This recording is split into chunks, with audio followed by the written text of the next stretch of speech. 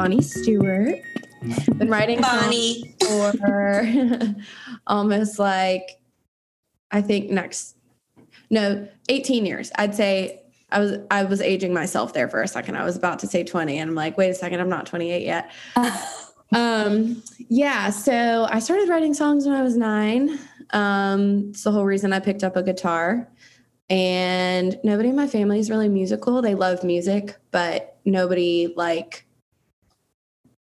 my mom knows how to play piano, but I think everybody that was raised in the 60s, was forced into taking piano lessons. Totally. Yes. Yeah.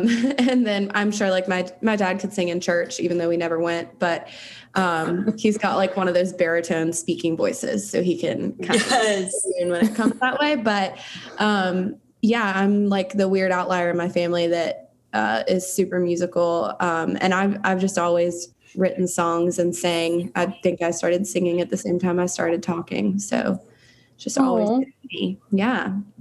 That's awesome. Oh, I love that. It's been in you. Oh, it's so cute. No, I'm just picturing little Bonnie. Oh, my dad's a photographer. I have lots of wild pictures of me performing in the living room when I was little. My mom and my dog were always great background dancers. Oh my gosh. Yes. Yeah. I told my mom when I was 4 that when I grew up, I wanted to manage an office during the week and sing on stage on the weekends. So look at you, practical. I know. I'm such a Virgo.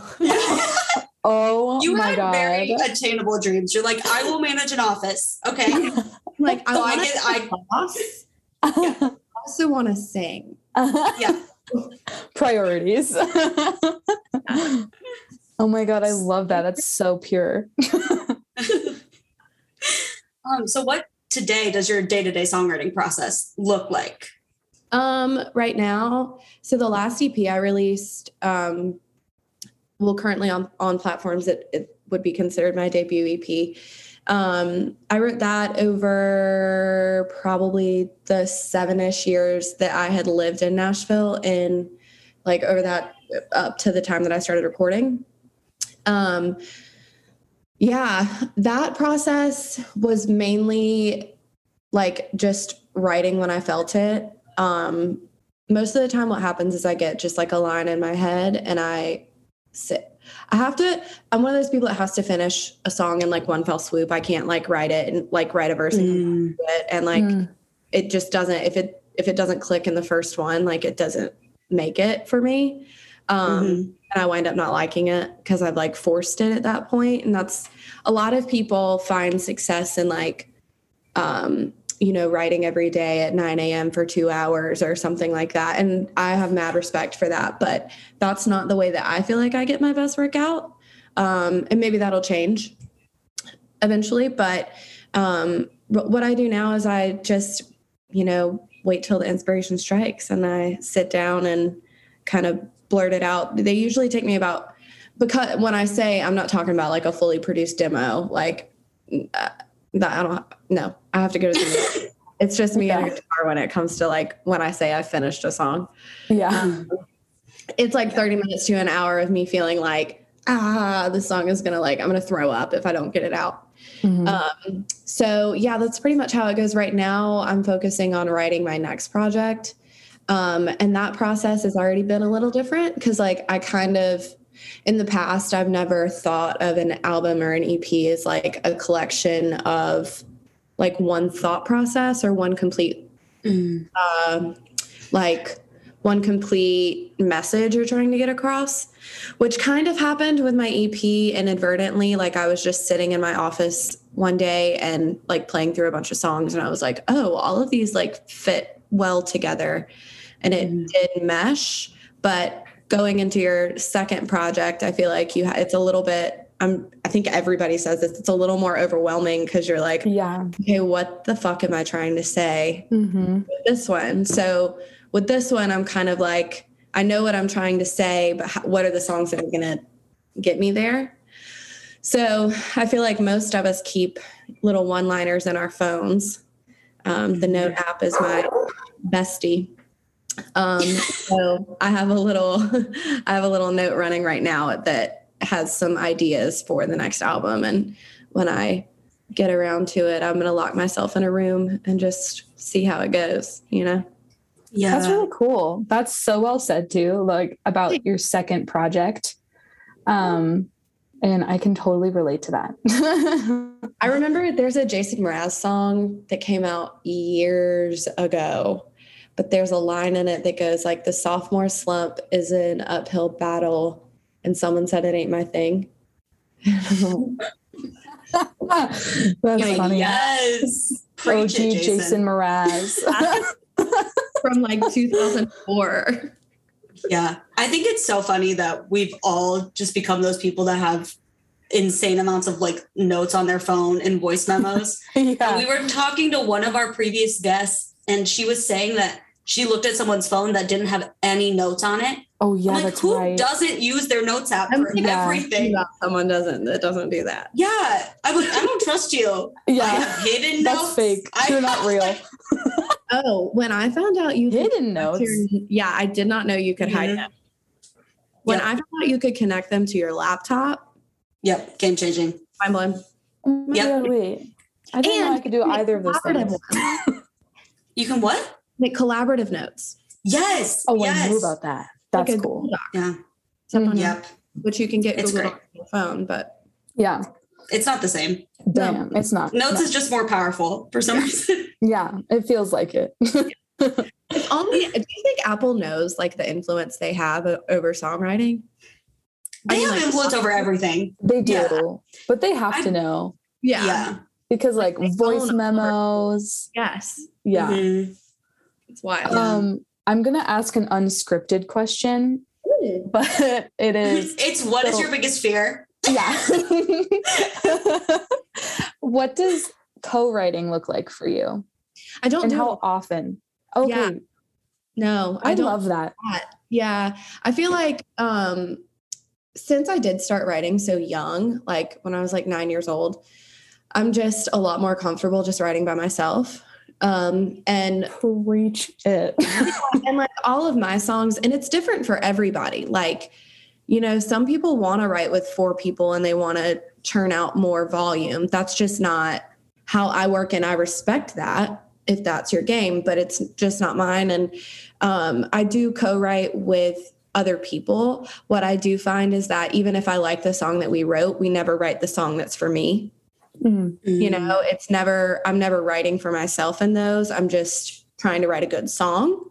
But when it comes to like the ones that I select for myself to actually put out, you know, I definitely think like the best song should always win. So if I wrote this 6 song with like 4 other people, there's no reason that because it was a co-write, I wouldn't put it out. I'm not that pretentious, but it just always kind of happens that I feel more genuine in the ones that I write alone. But there's something to be said for the value of co-writing. It's about, you know, building really good relationships with other people. So those lead to other things like touring together or, you know, meeting managers or labels or publishers and all those kinds of things. So there's Absolutely. everything. I just don't do it often. Yeah. Cool. And when you finish writing a song, do you bring it to a producer or somebody else that listens through it and gives you like feedback? Or is it kind of like, this is my song, I finished it and I don't want to change it. I've perfected it how I want. It kind of depends. So for Magnolia, I had written those songs over like such a long period of time that when I got the opportunity and the funding to record it, through my wonderful friend, Struggle Jennings, I knew who I wanted to work with in terms of a producer. He's a very good friend of mine. He's married to one of my like best friends. She's like an older sister to me. But my producer, Oscar, I called him and I was like, okay, do you mind if you like listen to some of my songs? I think I can pay you for something. And in that case, we went and sat in his studio at the time and just listened through all of my voice memos. Y'all, it's so funny to look back on it now because like I was walking into like a full-fledged studio with voice memos being like, hey, want to produce my project? Like because my voice memos are not like things that I sit there and like fuss over. Yeah. Usually, I like record them the second I finish a song. I'm recording them throughout and like hitting the pause and then resume button like throughout. Through like one fell swoop, and I'm like, fuck it, that'll help me remember it when I come back to like wanting to play it. So I just went in there with a bunch of voice memos and demos that I had recorded at my friend Kyle's house in a total of 45 minutes. And sat there and was like, so do you like it? Do you want, you want to do this? I don't like have any following, so it's like probably going to be super lucrative for you. And he was just wonderful about it and has this amazing, he like hears the orchestra in his head kind of person. So in that case, I didn't really take the songs to him like for feedback. I took him there more as like, these are the songs I want to record. What do you hear? Do you feel like you can take these somewhere? With this new batch of songs that I've been writing since I recorded the EP, I send every time, just to stay accountable, I send like voice memos to my managers, and I just say, hey, I wrote this today. Low-key, I don't really care if you like it. I'm just letting you know I'm still writing. Yeah. When the deadline comes and you're like, you have to have like 25 songs to pick from in order to do a 10-song album, they're like, okay, yeah, you've been writing. We can actually do this. Yeah. I mean, yeah. You're like, nah. I think that's so important about accountability though. Cause I think that is cause in college I went to school for songwriting, not to just make this about me, Bonnie, but went to school for songwriting. And so we had deadlines and requirements and stuff to write. And now I'm like, oh, the only person to hold me accountable is myself. Yeah. Well, I think the wonderful thing about a deadline though, it's not even like, I think it keeps you from being such a perfectionist too, because as artists, like we will fuss over the most minute detail, and a deadline makes you say, okay, even if they're arbitrary, like they're just good to like make you say, nope, stop short. I'm not going to fuss over this cover art anymore. I'm not going to change the font. I'm not in order to make this release date, it's got to go 4 weeks early. This is my drop dead date. And if we want to keep moving shit back, then we can keep moving shit back, but you're only hurting yourself. So deadlines are just like good to like kind of have a reality check, because nothing's ever going to be perfect. You're always going to listen back to it like 10 years down the road from a different mindset and be like, oh, I wish I had done this here. Or, I can sing that better now. But like, what's the point of that? If you keep sitting on shit, you're never going to get any better. So true. Yeah. Bang. I also feel like it's one of those things where if you're not listening to your old stuff being like, that could be better, then you're not improving and growing. Yeah, so, totally. Yeah, exactly. Yeah. Is it me or you? I don't remember. We got so off track. We always write these questions and then we just start talking. And we just go off the rails. We don't know what's happening. Megan, you go. We're on question 3. If you're okay. How would you describe your genre of music? Like, would you say you're Americana? Would you say you're country? Would you say you're neither of those? Girl, this is like the $1 million question. Oh, isn't it? Yeah. This is the $1 million question. If somebody wants to give me the answer, they can let me know. This is something I've been over with my managers, with my publicist. Like, I feel like I fall into like just a singer-songwriter category, like in general. There are elements of country in there because I was raised in South Carolina. Like, that's just never going to change, and I can't change my accent. Personally, I listen to more Americana music, but I also think that the country and the Americana genres are changing so much right now that it's really hard to, you kind of just have to pick one and say, I'm country, but you could have like some percussion that sounds like, I don't know, who's my like favorite band that I'm forgetting right now. It's shit is fluid. And I do think that's the wonderful thing about the increased accessibility to releasing music these days. Like 20 years ago, you couldn't just directly release an album without a label of some sort. There was no distribution platform. And now there's just the barrier to entry is so much lower. So obviously it's a more crowded space, but that leads to like so much more creativity. And I think we can all agree that the country genre has gone more, I don't know, whatever mainstream country is now is like leaning more pop. And people that I would have said are country 10 years ago are now identifying as Americana. Yeah. Associated with the pop part of the country that's on the major radio stations. So it's all kind of strange. I mean, I think the mark of a good song is that you can take the song and throw it into any genre and the message still comes across. So I love hearing like a country song or like, okay, there's this Maggie Rogers song, Say It. You know the song Say It? Yes. That song, so R&B, like, oh my God. It's so sexy, like, but she's in a pop genre, you know, but if somebody else was singing it and like the musicality was changed just ever so slightly, that would be R&B. So like, that's just a good fucking song. And that's what I try to do. Yeah. Well said. Thank you. I know. I think genre is so hard and I don't understand so much of the emphasis on it. I know. Yeah. Yeah. Like, I feel like every time somebody asks someone like, and they say they do music. I mean, this happens all the time in Nashville, obviously. And it's like, oh, what genre are you in? And it's like, I don't know. I write shit. I don't like, and I sing it sometimes. I don't know. Well, some people that like so strongly like want to be in, like they have like a visual component of their brand that they so strongly want to identify with country or so strongly want to identify with Americana or pop or rap or R&B or whatever. But when it comes to my stuff, like I'm literally just here to write and it falls into something. But I think the emphasis on genre is kind of indicative of our reliance, well, the music industry's reliance on algorithms to push like new music out to people.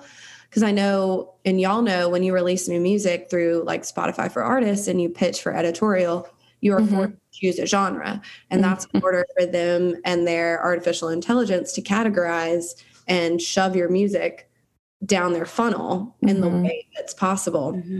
So, and it's such a double-edged sword because like, what if you choose the wrong one and it gets to that person and they're like, well, that's not country. Yeah. And you're like, well, damn it.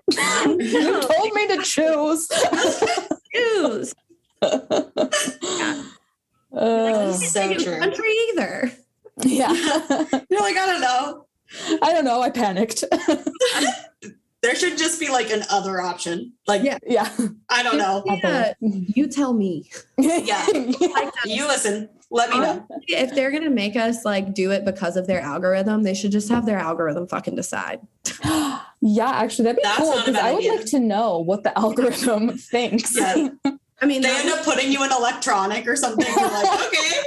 Yeah. I mean, they would evaluate it over some stupid shit like beats per minute or like the different instruments. And then it's good. But they're all like, this is a classical tune. It's like, yeah. It's like, oh. Exactly. So you released, your debut EP to the public eye debut EP. Yeah. Magnolia. Was that actually your first EP or did you previously release anything? I had previously released an EP. It might have actually been an album. I can't remember. It was all different songs except for the song Magnolia. That song. Yeah, that song was on both because that song is like old as sin. I wrote that like 6 months into living in Nashville. So, I love that saying. Old as sin. Sin's old. The release process of Magnolia was interesting. I mean, I am of the opinion that anything done in a hurry is never done right. And I would always prefer to be prepared and feel like I had the best platform to go off of and the best, this circling back to my talk about perfectionism. I mean, I'm not trying to stick my foot in my mouth here, but like, when it comes to considering holidays around release dates, what day of the week is the best day to release for different reasons, having media placements and all of that stuff. It does take several months, even after you finish the music, to feel like you're doing it right, which patience is a virtue, y'all. But I think it probably took us around an entire year to record the record because the songs were already written. So realistically, I think Oscar and I probably spent 7 days in the studio. And this man is just so talented. Like, he played every single instrument on the EP. Every single one. The piano, the bass, the guitar, except for on them two. I played the lead guitar riff on there, and he'd actually looped that from my demo. But everything else, we just sat in the studio and he would be like, okay, what about this? And then I'd say, what about that? And we just kind of play off each other. But I think in total, I mean, we only spent about 7 days actually recording. It just was more around, or like working around our schedules. And then like the stuff that takes longer is deciding the branding and taking the photos and planning the release schedule. So I think we were still in the studio. So I released the EP the first week in October. And I think like in my phone memories, how they pop up at the top. Yeah. Oh yeah. I think in my phone memories, like exactly 1 year before I'd been in the studio, like finishing it up. So from finishing it up, so maybe about 1.5 years was the process. Some people do it way faster, but those people probably have bigger teams than me. Yeah, that's always baffling to me. Like what band was it? Well, the Beatles released obviously like several albums in a year, but there was one recently that released like 2 albums in 1 year, like a indie band, and I was like, how do you do that? That's crazy. It's even like Taylor Swift doing all of these in 1 year, but it's like she has unlimited budgets. She can literally buy a studio and be like, we're going to be in here for 2 weeks and then I'll sell it. Like she won't. That would make no difference to her, and she would still make a shit ton of money and royalties.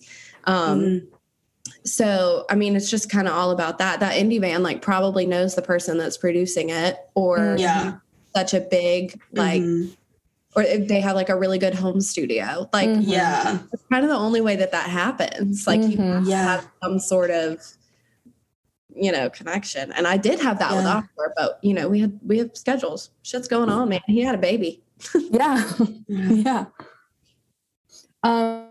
So as we've all seen, you're an extremely business savvy artist. How do you balance the business and the creative? Well, I've always been very like left and right brained. I'm a Virgo, so I'm super organized. I'm a problem solver. And that's actually one thing that I kind of have to let go of. Solving everyone else's problems and maybe work on mine for once. But I don't know. I think because my creative side is like one of those things that I don't force. Like the business stuff, I mean, let's be real. I have student loans. Like I don't really have a choice when the, revenue cycle for music is so fucked up that I got to make money. So I work in the music side of business right now as well. And I think that I've benefited from when I first got out of college, I worked at an advertising agency, and working there was like getting a graduate degree because it like forces you, especially when you're in client communication, it forces you to be so organized, so communicative, like you have to be detailed. And that's really helped me in my own process. It exposed me to working with like visual artists and dealing with other personalities and egos and all of that kind of stuff. So I think from that, I have helped my creative process. It goes back to deadlines, goes back to you just learn from experience. I mean, some people are super lucky and at the beginning of their musical career, they get super successful, and they never have to think about deadlines, and they never have to think about the way that the pipeline works. And they assume that everything just like falls into place when they ask for it. And sometimes sometimes when people say jump, you pull out the trampoline. But like when you're an independent artist, like it really all does kind of fall on you. So I think though it did take me longer to fully pursue music because I initially went into the business side out of pure fear, it's been better because of that, if that makes sense. I love that. Yeah. That's awesome. On our own journey, man. Yeah. You're so smart. Every time I talk to Bonnie, I feel like I've learned something new. Oh no, I'm like soaking it up. I'm a sponge. Like I just like even just hearing you talk about genre and the algorithms, I'm like, see, this bitch knows what she's talking about. Yeah. I was like, everybody just ask Bonnie. Bonnie, you should have a podcast. Call me anytime, girl. My advice is free to you. I mean, I can't promise it's going to be correct. Yeah. But see what I think. Bonnie's like, just bring over a bottle of wine and we can talk for ages. Give me a wine. Yeah. Wow, you guys are two peas in a pod. Honestly. Also, every single answer to your question, like to the questions that we're asking you, I'm like, she's such a Virgo. Such a Virgo. And like, I've never met a more stereotypical Virgo in my life, and I love it. Yeah. Oh my gosh. It's a thing that I've just, learned to embrace. What I can't do though, I cannot look at my horoscope. It's in my head. Because it's accurate, or I don't know. I think it just makes me, because I'm always one of those people that like, I get feelings about things and I'm usually right. Yep. Mm-hmm. About people or about situations, and I'm usually right. So if I like read my horoscope, I feel like I'm like, I don't know, maybe presupposing, I don't know, like putting pressure on situations that shouldn't be there. Yeah. Because I already do that. So you're like, I don't need any other expectations set. I have anxiety. I don't need any other Yeah. Yes. So well, going off of you being an independent artist, do you have any advice for those wanting to pursue music independently? Besides maybe don't, but I know that's a sad answer. So don't say that. Y'all, I'm so sorry. I keep coughing. I'm not sick. It's 20 degrees outside and I was so stressed earlier. I went on a run and now I'm like, killing my lungs. Oh. But I'll tell you, side tangent, when COVID first started, I used to go on runs a lot because I'd be like, I can still do this. Like, yeah, this is how I can confirm it. Yes. Advice for independent artists. I think just, don't assume you know everything. And also, this is something we all struggle with every day. Like, everybody's path is different, and watching other people be successful can, if you're looking at it from the wrong headspace, can feel like you're behind for some reason, and you're not. And you just have to understand that we're all, because of what we do, very vulnerable. And you may be looking at somebody and thinking they're super successful, and they could be turning around and looking at you and seeing some other area of your career that you're taking for granted at the moment, and feeling the same way about you. So I think one of the things that when I was at Belmont, which I paid $80,000 for this advice, I'm still paying back, was that, you rise by lifting others, and being kind to people will always get you further. Mm-hmm. Nobody likes working with people who are difficult to work with or unkind. And people will remember that for your entire career. So, also pay your damn bills. Like, if you're hiring another creative for work on your project, or you're working with a marketing professional or somebody, like, even if you're very early on in your career, like 10 years down the road, you don't want somebody being able to say, this guy refused to pay my $1,000 photography bill, when at the end of the day, like if you ever get successful, that's going to be a drop in your bucket. And when you pay those bills and when you keep those relationships fair, because that is fair, paying their bills, then you only build goodwill, and those people only want you to be more successful and they want you to work with them again. So, you know, I think just being happy for other people's success and realizing that other people's success, as long as you're kind to them, means that they might bring you along for the ride, is probably my best piece of advice. Just like roll with it, man. And also, you know what? There's nothing wrong with scrubbing toilets. If you got to scrub toilets to pay your damn bills, do it. You don't have to deal with homecoming queen from your high school looking down her nose at you. Don't go to your high school reunion. Fuck them. Like, you're out here doing some shit that they would never do in their life, and they're not brave enough. So just, you know, don't pay attention to the haters and don't be one. I love that. That was good. That was so good. I always love the message of rising together, because it's like, I tell my friends all the time, I'm like, I'm waiting for the day that you guys get famous. So like, I don't have to do the work to get famous. I can just go off of your fame. Right. Yeah. And then be famous by association. Like, this is my goal. Yes. I'm like, I don't want the pressure of the fame, but I will do everything in my power to make you rise. Right. And you take me with you. Yeah. All I want to do if I ever have money is just pay all my friends. Yes. Go on vacation. Let's like, sure, you want to come on tour? Like, great, come on. Like, that's all I want to do. I want my, like, buy my mom a house. That's, you know, it's not even like that. So yeah, I agree. Like, let's all just make a lot of money and share it with each other. Yes. Bonnie for president. Let's go. Yes.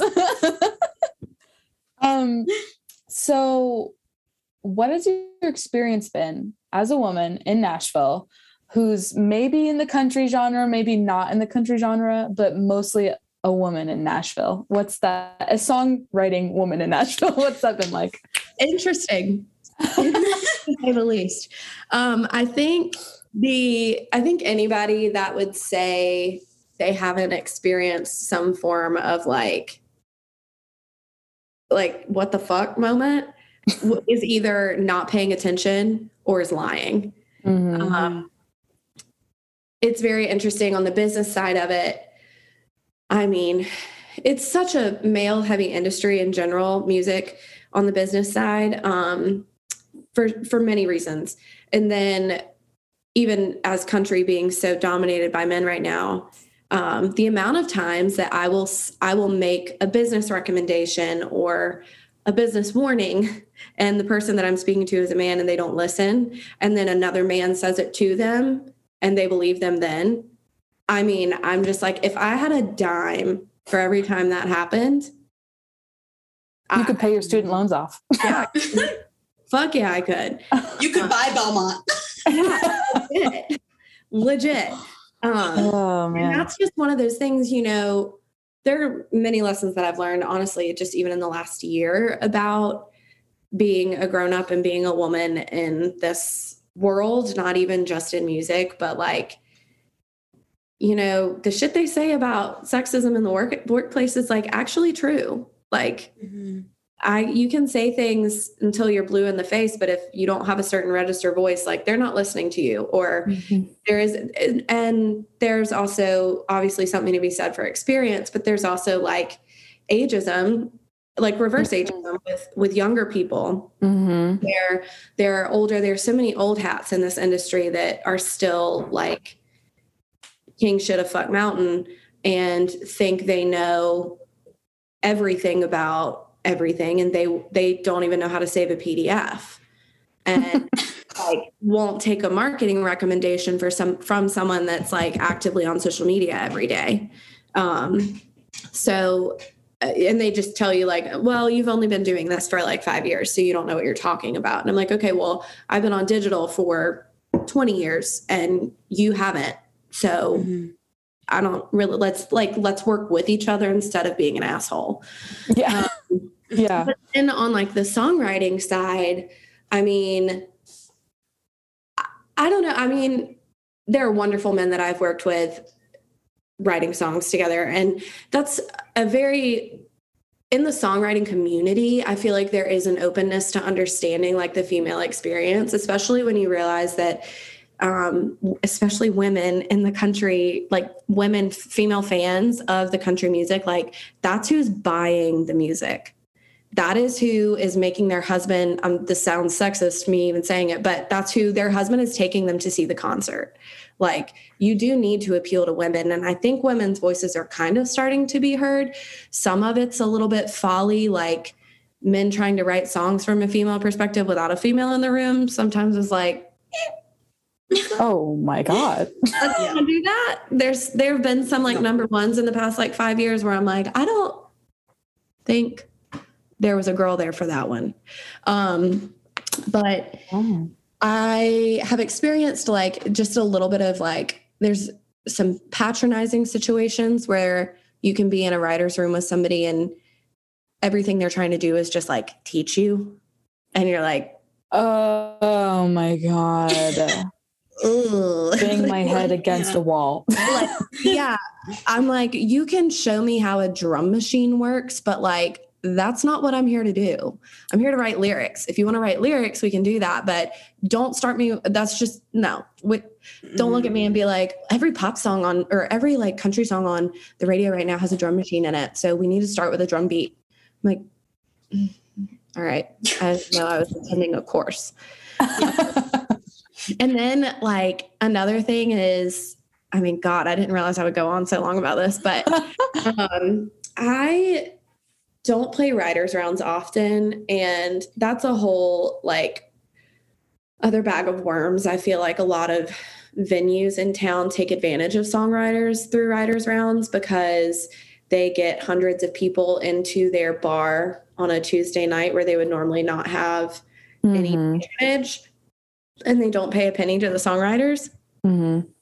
So I will go I will go play, obviously, if like a friend of mine is hosting it or playing in it. Also, I mean, I'll get up there and play. It's good practice. But as a concept, I don't really love it. I'm like, if you could throw like $50 at each songwriter, it might mean that they like make their rent this month. And they definitely could on big nights like that. But one of the things that's been really funny is like, I was on a bill recently of like about 20 writers for a writers round, and I was the only girl. And You're kidding. I know. And I was happy to be there, but I was just like, God almighty, we can't be serious, y'all. There's so many good girl writers in this town. Like, do y'all just, it's all, and this is, you don't have to edit this out, but it turns into like a circle jerk. I'm definitely not editing that out. Into a circle jerk of all these fucking dudes up there, like singing about trucks and whiskey and, whatever. And they have this whole image and this whole persona where I'm like, you want to be a country singer. You want to be famous. You don't want to be a songwriter. You can't possibly want to be a songwriter and you're writing that shit. Like, I just was mind blown. And I get it. Like, everybody has their circle of friends, but like, it's the same thing where, you see a circle of white people still hanging out together and you don't have a single like friend that is brown. Like, not that it's just like, are you actively trying to exclude people? Cause that's kind of what it feels like. Yeah. It's like they copy and paste, like the writers rounds that I go to. It's just like white, cis, straight men with hats on and jeans. Yep. And it's just copy, paste. And their hair is long. Yes. Have mullets, which are gone. I don't need that to come back. I know it's like technically back in Nashville, but it's not. It's not back for me. It's not sexy. You're not buying me a drink if you have a fucking mullet. Like, if you have a mullet, you probably can't afford to buy me a drink. So unless you're more violent and I don't want you to. So exactly. Oh my gosh. I just show up to my writer's round wearing like a rainbow suit with like nothing underneath, just like, hey y'all. You absolutely should. I would love that. Okay, I need a rainbow suit. You do. I'm surprised you don't have one already, honestly. I'm also surprised, actually. Well, those are like really great answer, but also like so infuriating. Yeah. Well, I mean, it kind of goes the other way too, because wink, wink, nod, nod, nod. You'll probably know what I'm talking about, but there's a female only round in town that's the same way exclusive. And it's like, Mm-hmm. really Like let's just integrate. Yeah. Well, it's not even, I understand the necessity of having a female only round, but when it's the same 5 females every week, I'm like, you're not really actively trying to include the songwriting community that is female. Yeah. You're just 5 people and you're putting them at a good venue and helping them. That's it. And they're all white girls. Yeah.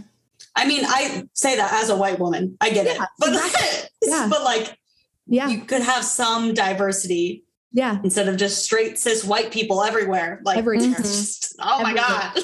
They're taking over. Yeah. Awesome. So we've come preach. We've come to the final question of this episode. Our hard-hitting question. Why do you write songs? Because I don't know what I would do if I didn't. I mean, I started writing songs. Well, I think a lot of it is my parents, though they are not musical themselves, always loved singer-songwriter music. So like I grew up listening to like Emmylou Harris and Guy Clark and Alison Krauss and all of this, which could in some people's mind be considered country. Some people would consider it Americana, like one of those things. But I have always listened to songs for the lyrics. Like I remember the first time I understood what a song was saying, and it was Dashboard Confessional. I remember where I was. Like I remember looking at my brother and be like, get it.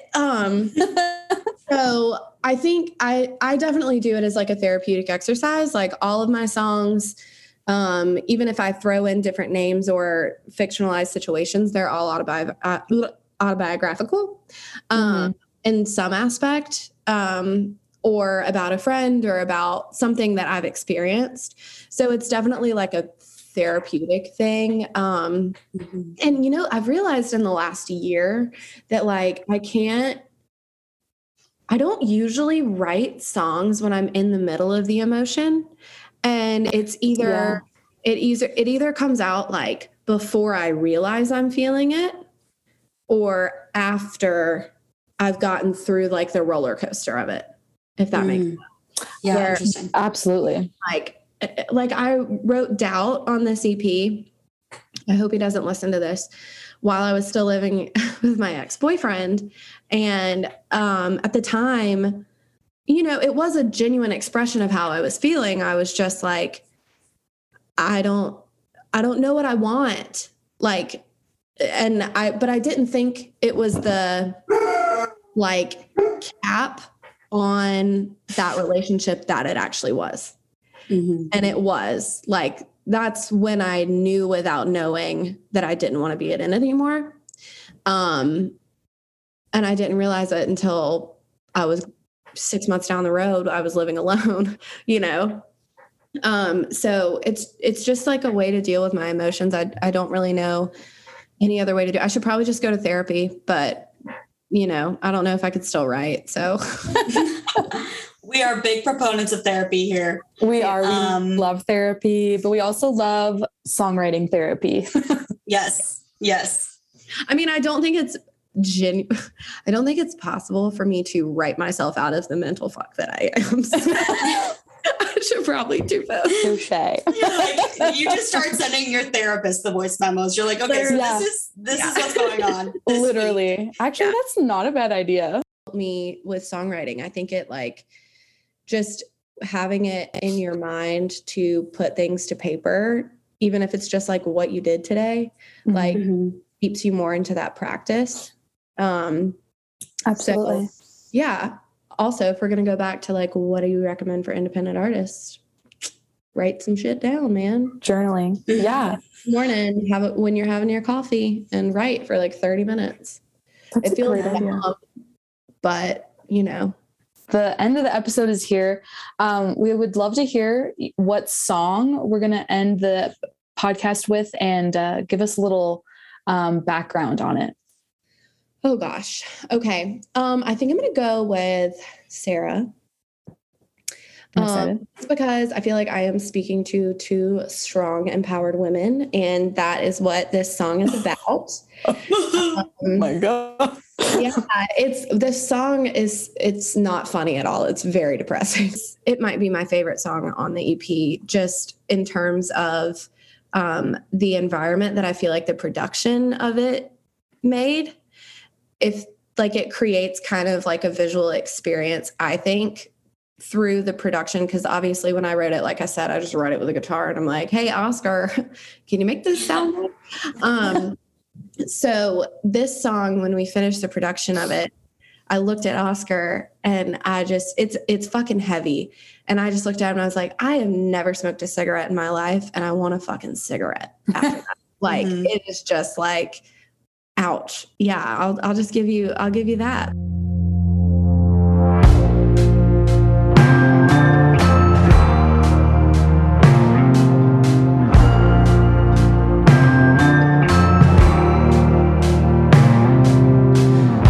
Sarah drove herself 15 miles today to go buy a test a few towns away.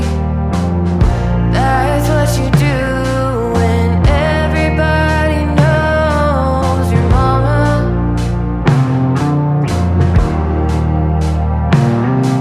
In a gas station bathroom, she turned the light on while a busted out speaker played an old country song and whispered a prayer that ended, let's get this over with. She always knew how this moment would go.